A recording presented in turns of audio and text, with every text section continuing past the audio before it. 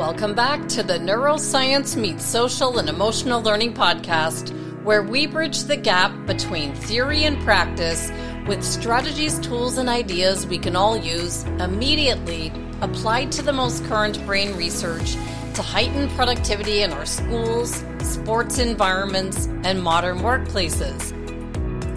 I'm Andrea Samadi, and launched this podcast to share how important an understanding of our brain is for our everyday life and results.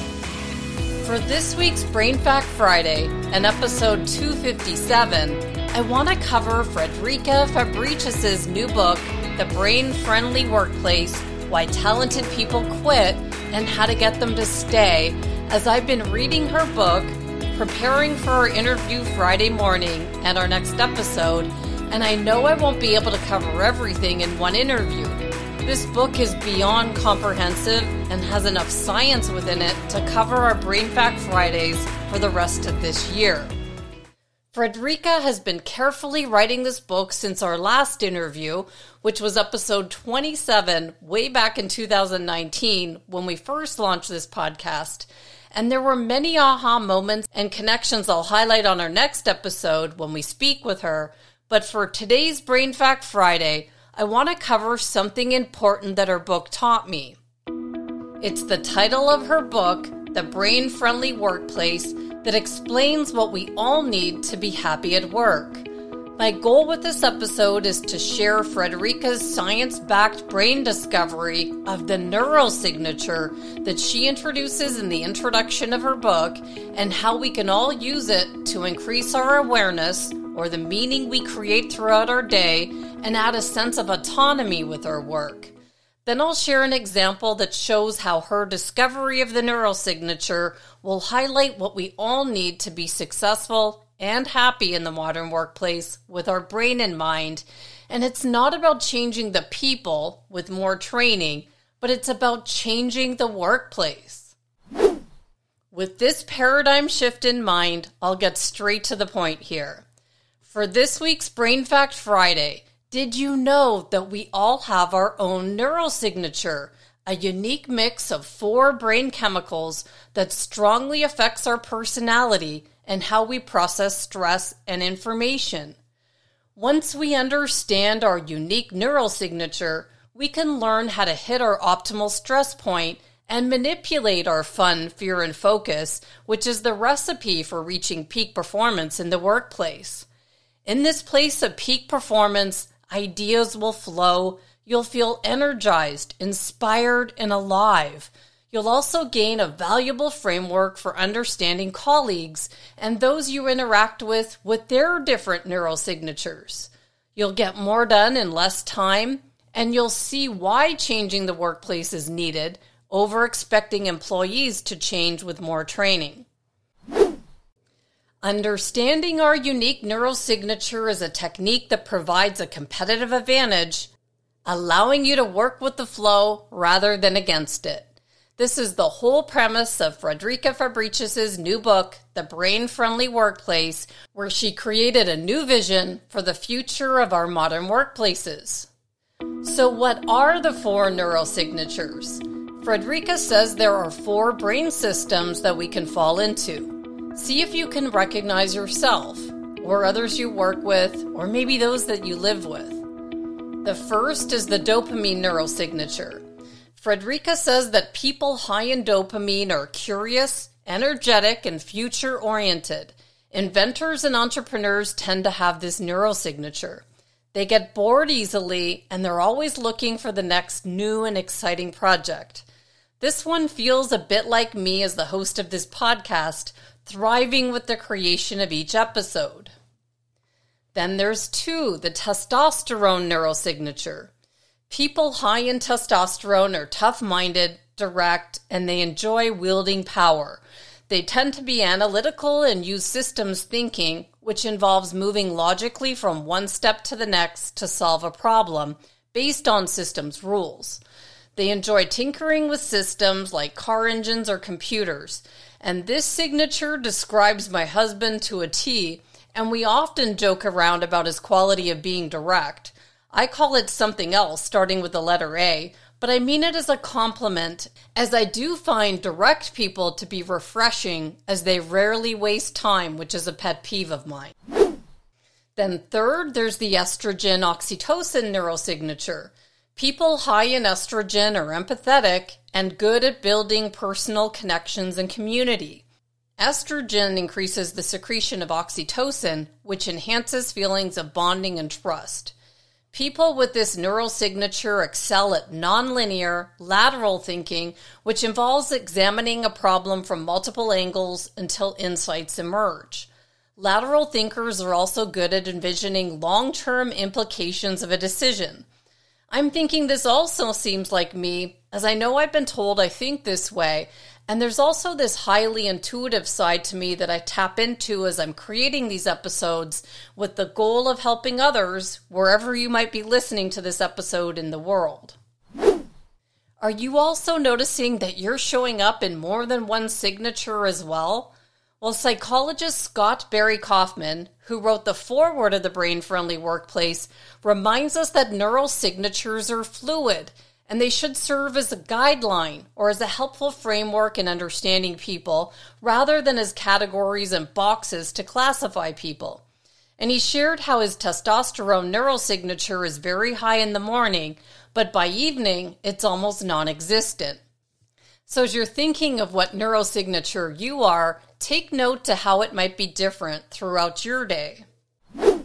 And fourth is the serotonin neural signature. In the final brain system, Frederica says that people high in serotonin are reliable, detail-oriented, cautious, and loyal.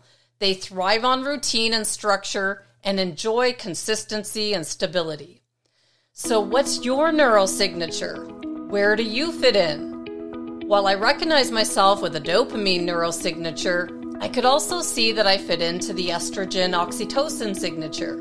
While I admire those who naturally possess the testosterone signature, I would probably try to rock the boat with those with the serotonin neural signature who are tradition-oriented and cautious, hoping they'll lean in a bit to some of my crazy adventurous ideas.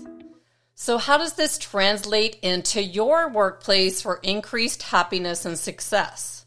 It's always easy to look back, connecting the dots backwards, like Steve Jobs reminds us, but if you were to ask me what corporate environment I enjoyed the most over my career, or when I had the most fun with my work, excluding my time working in the motivational speaking industry, I would hands down say it was when I was operating from the dopamine neural signature and had fun, was creative, had complete autonomy with my day, was curious, which led to increased self-motivation and high productivity on my end. So what job was I doing and where was I working with this neural signature? I was the happiest when I was a field sales rep working with Pearson Education, and I covered the southwest region of the country, selling books and software to higher ed, so college and university campuses and K-12 schools, and it was within the 5 states surrounding Arizona. Work felt like play to me back then. This job hit all the requirements of my dopamine neural signature. But the only problem was that it required me to be on the road most of the days of the week. So when I wanted to start a family, I had to leave this brain-friendly field sales position and go to inside sales to stay with the company. It's easy to see it all looking back, but I'll never forget the manager who looked me straight in the eye and said, "This is a huge mistake for you." I'm guessing he didn't need to know my neural signature to see that I'd learned to understand what he meant a few years later when it all sunk in. I noticed the discord when I no longer had the chance to use my creativity or curiosity in my day, working in this cubicle that felt sort of like a prison when I was used to the open space of driving on endless open roads, navigating campuses to find my customers' offices, to suddenly sitting in a small space with just a phone and a computer. My neural signature went haywire. I wouldn't have said it was the easiest transition until I figured out how to bring fun and creativity to an office space when our sales team started to go to the gym at lunchtime, breaking us out of our offices and activating all our brains midday. I'd say this revised work environment was the second most enjoyable corporate environment I've ever experienced. Like Frederica said, change the workplace, not the people. Our sales team was highly productive and creative with this autonomy, and we were all so very happy. I put a picture of our sales team from 2006 in the show notes, and all of us had different neural signatures. Some of us were dopamine-driven, enjoying the break away from our desks. Others were serotonin-driven, requesting to go dancing after work. And others testosterone-driven. They were just there for the moment, and they were planning to take over the world or look for that next open position in management or leadership. But we all worked together towards the common goal, helping each other to manage our optimal levels of stress. And even without knowing each other's neural signatures, we knew what each of us needed to be happy and successful. But what happens if you don't have this type of synergy in your workplace? The crazy thing that happened to this sales team is that our workplace changed about 2 years after this photo was taken. Our company boasted of these huge offices that we would all have, moving from Scottsdale, right next to the base of Camelback Mountain, where we all often hiked together, to Chandler, where back then was known for their dairy farms and the wonderful scent you could catch in the air if you drove your car past one of these farms with your car window open. Our offices moved and we all lost our synergy. The workplace changed, but not for the better. Management thought replacing our cozy cubicles that looked out to Scottsdale Road and the mountains nearby with a more corporate location that you can see from the highway now if you ever visit Arizona. Pearson Education still exists on the 101 near Ray Road, but the culture that was created in those Scottsdale offices never made it there. The people were the same, but the workplace changed for the worse, taking the culture we'd built with it. I remember using my creative mind in our new offices, trying to change the energy in this location, and I presented many forward-thinking ideas that were never well received from the testosterone-led management team. Even the managers who made the old location a success tried to change the culture, but something had changed with this new location that would never be captured again. But there is a solution to this problem, and Frederica captures it in her new book. So to review this week's Brain Fact Friday on Frederica Fabricius' new book, The Brain-Friendly Workplace, Why Talented People Quit and How to Get Them to Stay, did you know that we all have our own neural signature, a unique mix of 4 brain chemicals that strongly affects our personality and how we process stress and information? Once we understand our unique neural signature, we can learn how to hit our optimal stress point and manipulate our fun, fear, and focus, which is the recipe for reaching peak performance in the workplace. So how do we use our neural signature to optimize productivity and happiness in our workplace? The first step to creating a brain-friendly workplace is to recognize your own neural signature as well as those you work with to optimize what each person on your team needs to reach those levels of peak performance with their work. I highly suggest reading the entire book, The Brain-Friendly Workplace, as I've only scratched the surface of this topic, and be sure to listen to our next episode where Frederica will dive deeper into her book with me. The next step is to remember it's about changing the workplace, not the people, with more training. Think of ways that the workplace can be changed, replacing old, outdated ways of thinking, like how many hours have you got to sit at your desk, with the outcomes you expect employees to achieve.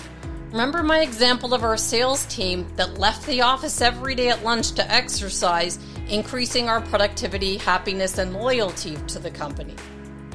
And finally, remember, when were you the happiest at your work? It took me some time to think back to all the workplaces I've ever worked in, but the ones where I was the happiest were easy to remember.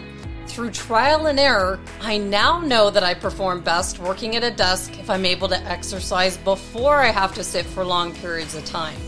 How do you perform best? How do those you work with perform best? How can you use this neural signature to improve your workplace productivity and happiness? And I'll leave you with those questions, and I'll see you in our next episode with Frederica Fabricius as we dive into her book, The Brain-Friendly Workplace. See you next week. you're enjoying the Neuroscience Meets Social and Emotional Learning podcast, please don't forget to subscribe so you'll stay up to date with our new episode. While you're there, please feel free to give us a review or a 5-star rating, as it helps others find us. For more information on our programs, books, and tools for schools and the workplace, visit us at www.achieveit360.com.